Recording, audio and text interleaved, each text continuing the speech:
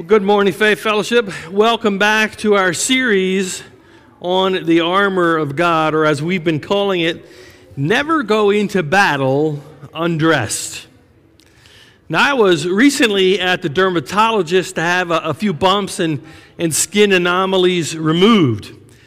While I was digging the holes for my deck footers, I dropped a tool, and of course, Murphy's Law, that tool rolled right into one of the footer holes and fell all the way to the bottom of the hole, 3 feet down, just behind and underneath of all of the rebar that I had just put in the hole. And so I was kneeling at the hole, leaning forward as best as I could to try to reach that tool when I went past my tipping point, and I did a head dive right into the footer hole head first, which my wife and family thought was just absolutely hilarious, even though I had this gash on my head where I ran into the rebar. Well, that never really quite healed, or I just kept picking at it, so I finally said, I'm going to have to go to the dermatologist to get this fixed. And of course, they want to give your whole body the once-over.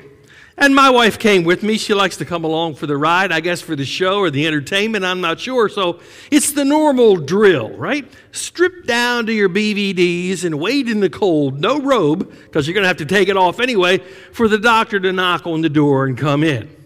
And so in this case, it was a very young female doctor. So I am doing my best to suck it in and hold it all that I could. Now, once she is done her initial exam, she calls for another nurse to assist her with the removal and biopsy process of a few spots she didn't like. So in walks another female nurse. I'm still just sitting there in my BVDs, and of course I'm saying, come on in, join the party. And as I'm doing so, here comes another nurse walking down the hall, just smiling at me as she walks past the open door. It's hard to look your best when you are dressed your least. You see, I have what you might call a classic fall-winter body. The more clothes I have on, the better I look. That's just the way that is. There's something about being undressed, isn't there, that makes you feel very vulnerable, isn't there? You just want to sit down or hide from view. It's why Paul says to the Ephesians, finally, be strong in the Lord and in his mighty power. Put on the full armor of God so that you can take your stand against the devil's schemes.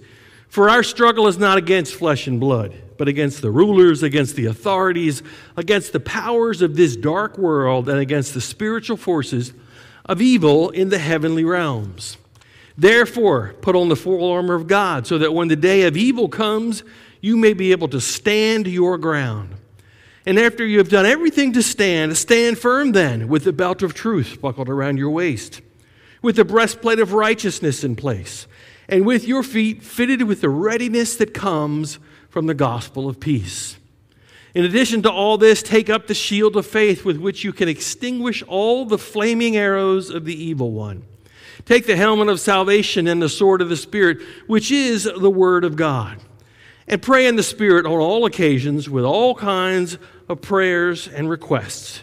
With this in mind, be alert and always keep on praying for all the Lord's people.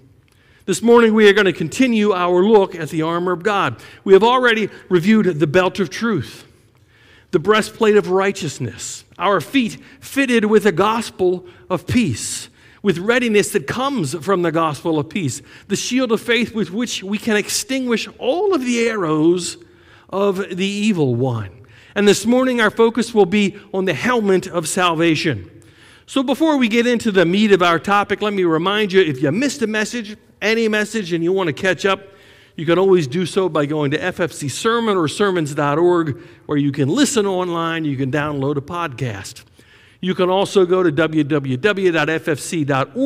click on the Live tab, and watch a previous message on YouTube or Facebook. Let's pray. We'll see what God has for us this morning. Father, we thank you for your presence here. We thank you that you are fully equipping us, that you've given us everything we need in Jesus Christ. We thank you for all of the armor that we have in knowing you and in knowing your word and being equipped and fully prepared because we have you for what comes our way. We ask for your presence here as we open your word. We do so in Jesus' name. Amen. While conducting a raid in Helmand province of Afghanistan in 2013, a U.S. Marine platoon received incoming sniper fire. One of the Marines was struck in his head, in the helmet. It bounced off of his Kevlar helmet. And he assured his fellow Marines that he was okay, he was unhurt, except for a lot of ringing in his ears, I guess so. And they continued their mission. You can find footage, ironically, of the entire incident on YouTube because there was a cameraman with them while they were on patrol. But a word of caution, there's plenty of colorful language in that video, as you might expect. I did manage to pull a shot of the video of the Marine. He's the guy on the right holding his helmet. It's a little hard to see probably from where you are, but if you can get up close, you can see that the bullet scratched through the outer covering into the Kevlar, actually went through it as you listen to the video of that helmet. That's why COs tell troops, trust your equipment, it will save your life. Modern helmets provide ballistic protection with an unobstructed field of view. The iconic helmets worn by Roman legions were made of leather with bronze plates for protection. They included neck and cheek guards. Some helmets were entirely cast of metal, except for the ornamental plumes of horsehair. And their primary function was to defeat the blows from enemies' broadswords and arrows. Paul tells us, accept God's salvation as your helmet, and take the sword of the Spirit, which is the Word of God. We're in a constant battle for our minds, aren't we? That's where temptation begins. When God gives you an idea, we call that inspiration. But when the enemy gives you an idea, we call that temptation. And every day you have to choose which ideas you are going to accept. The Bible says is that if you want to overcome temptation, you need to resist the devil. James says, so give yourselves humbly to God, resist the devil, and he will flee from you. Well, how do we do that? By replacing tempting thoughts with biblical thoughts. The first step that we need to take in the battle for our mind is to accept God's salvation as our helmet. Well, what does a helmet do? Well, a helmet protects your head, your mind. Your mind is where the battle against temptation is fought. Before you can say no to the enemy, you've got to say yes to Jesus Christ. The Apostle Paul wants us to guard our thoughts. If the devil can tamper with our thoughts, he can meddle with our lives. How we perceive Christ and his teaching affects all of our life. You see, our beliefs determine our behavior, our direction, and our destiny. As believers, we've been issued the helmet of salvation. Salvation is God doing for us what we cannot do for ourselves. We can be condemned just fine, all by ourselves. But we cannot be saved by ourselves. There are no do-it-yourself Christians. Eugene Peterson said, salvation is not the end of our journey, but the end of our wandering. Neither is it the end of the battle with sin. The battle of our mind is constantly under assault. The enemy would like to debilitate us by poisoning our minds. And falsehoods can come in many subtle forms. It can be a school system that derides biblical teachings, and we seem to have those prevalent throughout the country. Television programs that make fun of faith or marginalize immoral behavior. The influence of a bad friend. Don't discount that one. Paul says, do not be misled. Bad company corrupts good character. Such thinking blinds people to the truth. David wrote in Psalm 101, he says, I will refuse to look at anything vile and vulgar. I hate all who deal crookedly. I will have nothing to do with them. In other words, we need to watch what we watch. Our enemy also wants to tear us down with negativity. We need to guard our minds. Where do these destructive thoughts lead us? Well, Roman soldiers were well armed, but they're not around today, are they?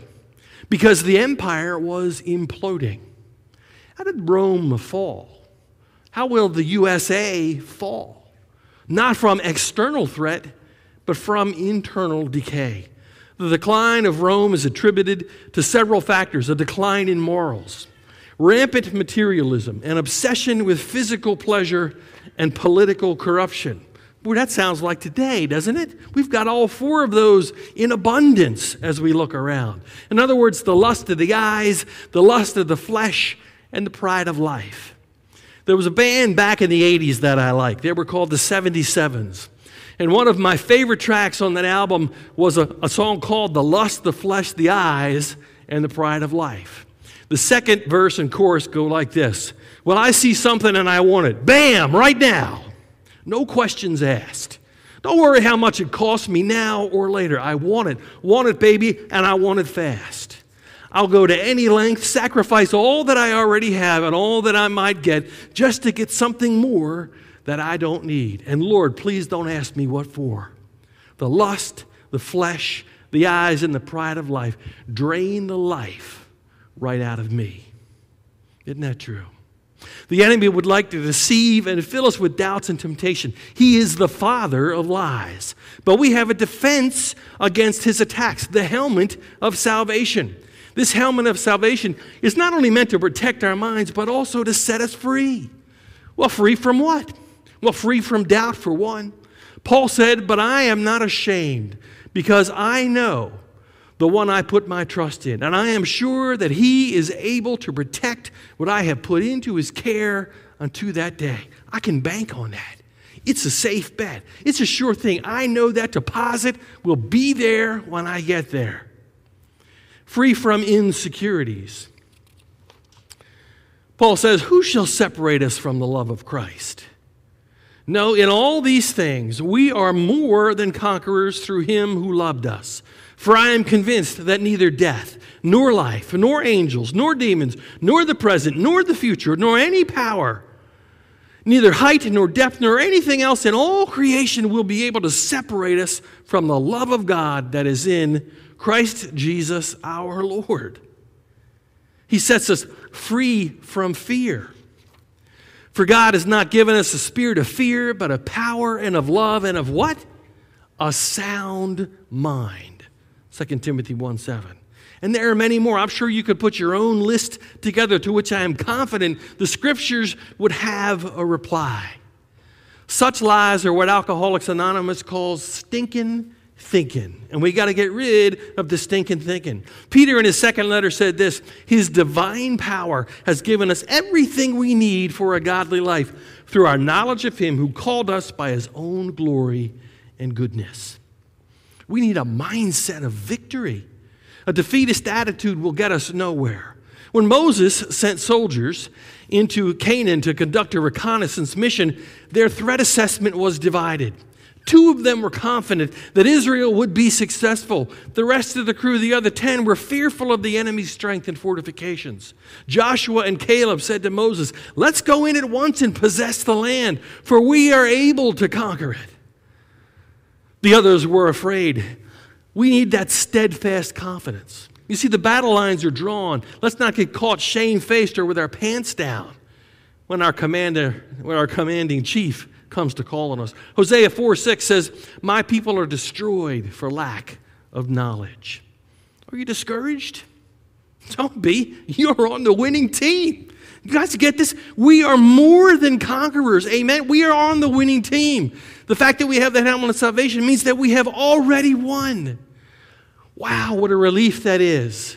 What a burden that takes off to know that I can move forward knowing I win in the end. Let the enemy do his worst. He can never separate me from the love of Christ. One day our battles will be over. One day we will exchange our helmets for a crown of victory as we reach the shores of unending praise. Look, it's been said, you are what you eat physically. I love that picture. But you are also what you think spiritually. The battle with temptation and sin begins in the mind. Thoughts lead to actions. Actions lead to habits. Look, no man or woman can keep themselves from having a bad thought. But if you linger there and entertain it, this is when sin sets in. And it will lead to action. And it gets easier to do each time you do it. It can be enslaving. Why do dealers, at least in the movies, drug dealers say the first one's always free? Because they know that thoughts and desires lead to action. Action leads to habits, and it gets easier every time you do it. It can be addicting. We can't prevent a bird from landing in our hair, but we can prevent him from making a nest there. Stray dogs will inevitably come into your yard, but you don't have to pet them. And for heaven's sake, don't feed them. They will cease to be a stray dog. You can't choose what random thoughts will come to your mind, but we can certainly choose which ones we dwell on. From beginning to end, we justify sin in our own minds, but if we only saw it how God sees it. We call it an accident, God calls it an abomination. Blunder or blindness, chance or choice, fascination or fatality, infirmity or iniquity, weakness or willingness, sickness or sin. Remember, this is armor because we are in a war, and in a war, the head is the primary target. Body armor is good, but put a bullet in someone's eye, and guess what? They're going to die. The Roman soldier's helmet was made of bronze. It was an ornate and noticeable thing. It had a leather strap that kept it on the head or affixed to his side. He was never without it, and he would never fight in a battle without it on. And Paul calls it the helmet of salvation, which tells me that our salvation should be the most beautiful, most noticeable part of our lives, and we should wear it, carry it, and never leave home without it. People should notice a difference in us as believers. The Bible calls us strangers and pilgrims in a foreign land, ambassadors for another country. It's not legalistic to believe that Christians should be different. I'm not talking about just putting on a different mask, a fake mask, but a really true inner difference that shines forward because of the salvation that is within. Salvation itself involves the mind, doesn't it? Belief can be a matter of heart, but repentance is a change of mind that leads to a change of action. Repentance is much more than just regretting that we sinned or getting caught. It's much more than self-pity. It is when we change our mind about sin and desire a change in our lives. Changing our minds will help us grow. Peter says, but grow in grace and knowledge of our Lord and Savior, Jesus Christ. To him be glory both now and forever. Amen. Paul says in Romans, do not be conformed to the pattern of this world, but be transformed, changed by the renewing of your mind. Then you will be able to test and approve what God's will is, his good, pleasing, and perfect will. A lot of churches today emphasize the heart and emotions alone to the exclusion of the mind. They equate spirituality with feeling, but how about fact? I love facts, and they often lead me to be emotional. The Word of God feeds our minds, and as a byproduct, enriches our souls. Some people choose a church based on how emotionally charged they feel each Sunday, regardless of what is being taught. Who cares about doctrine? We don't need to worry about that, so long as we feel good. Well, to truly live as a Christian, you need to know what those doctrines are, and you need to follow them. What you think, put on the helmet of salvation, and that will make you feel good, I promise, beyond measure. The helmet of salvation will protect us from a divided mind. James says, James 1:8, a double-minded man is unstable in all his ways. It means looking in two directions at the same time.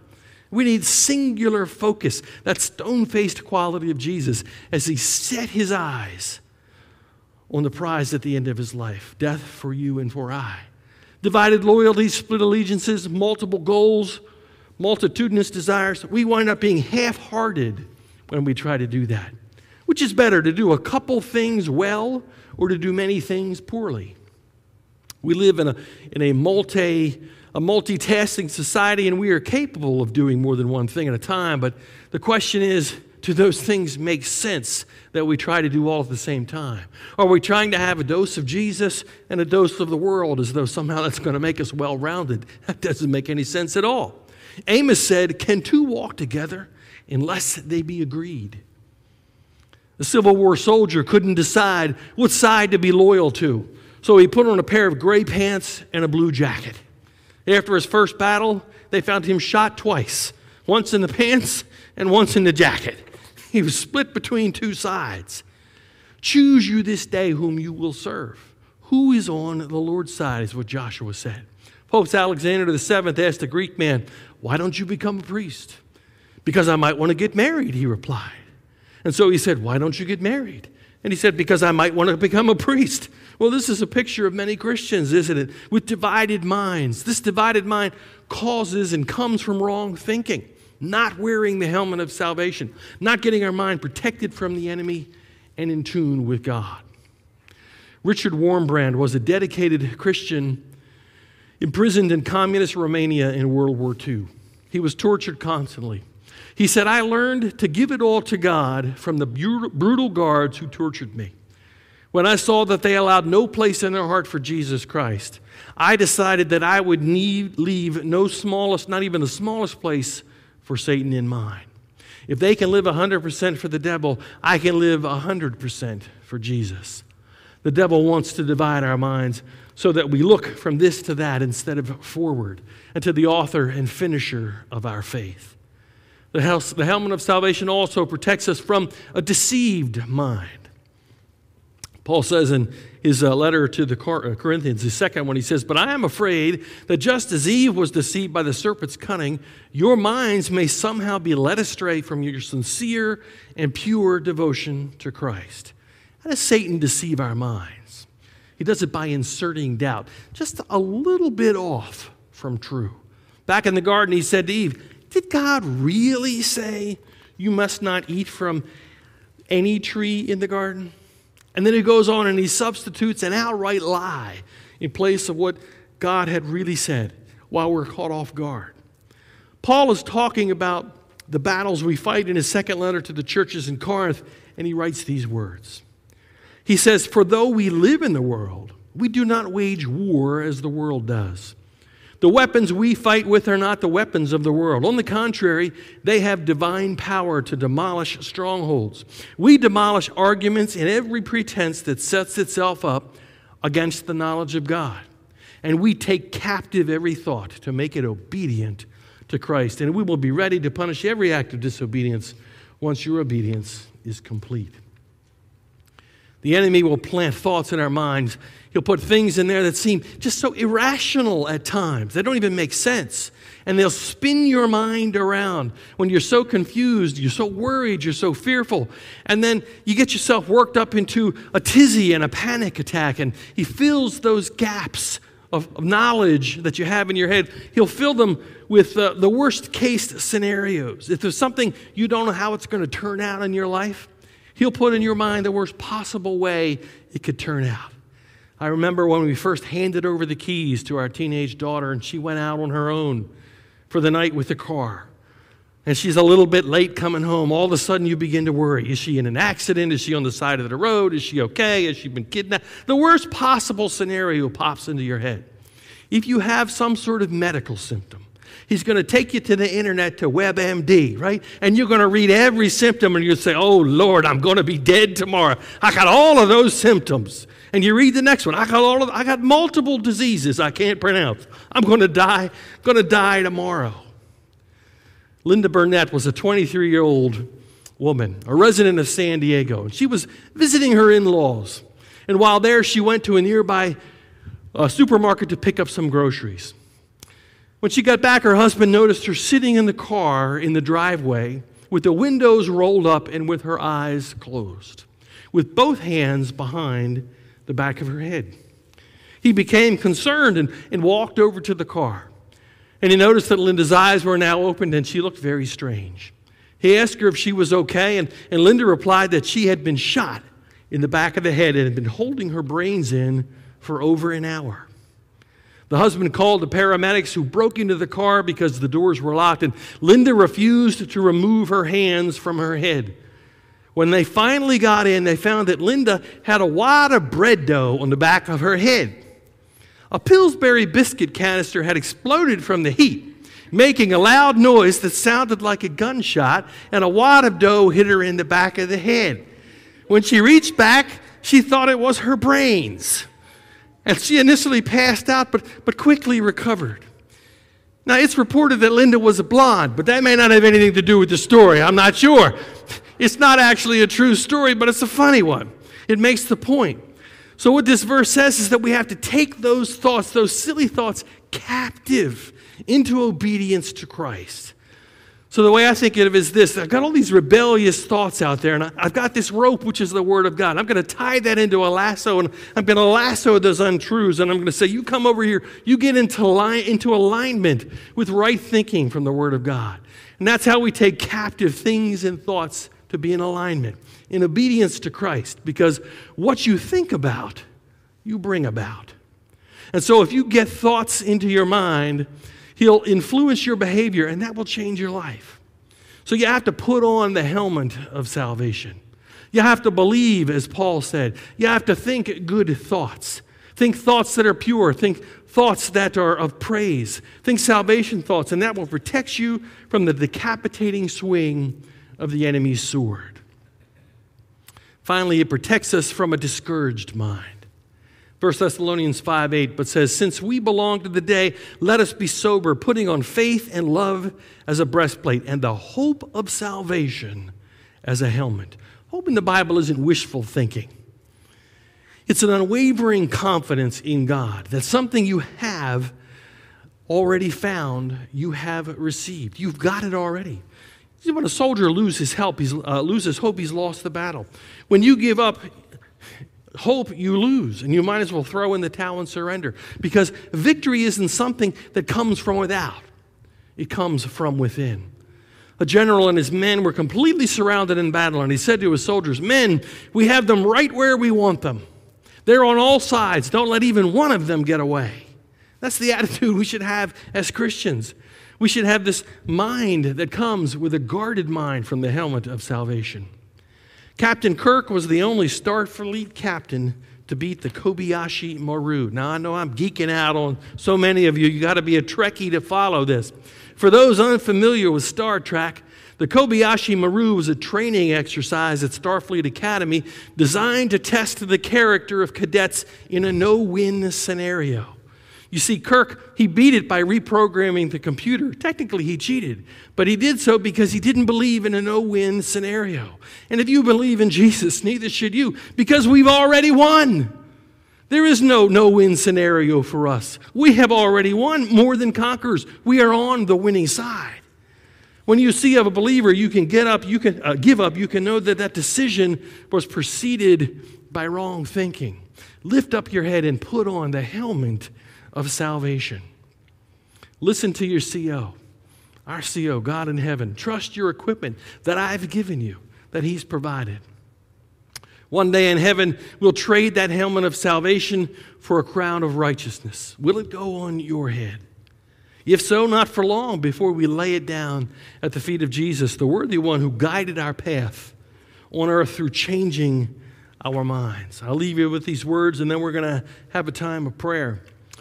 Finally, brothers and sisters, whatever is true, whatever is noble, whatever is right, whatever is pure, whatever is lovely, whatever is admirable, if anything is excellent or praiseworthy, think about such things. Whatever you have learned or received or heard from me or seen in me, put into practice, and the God of peace will be with you.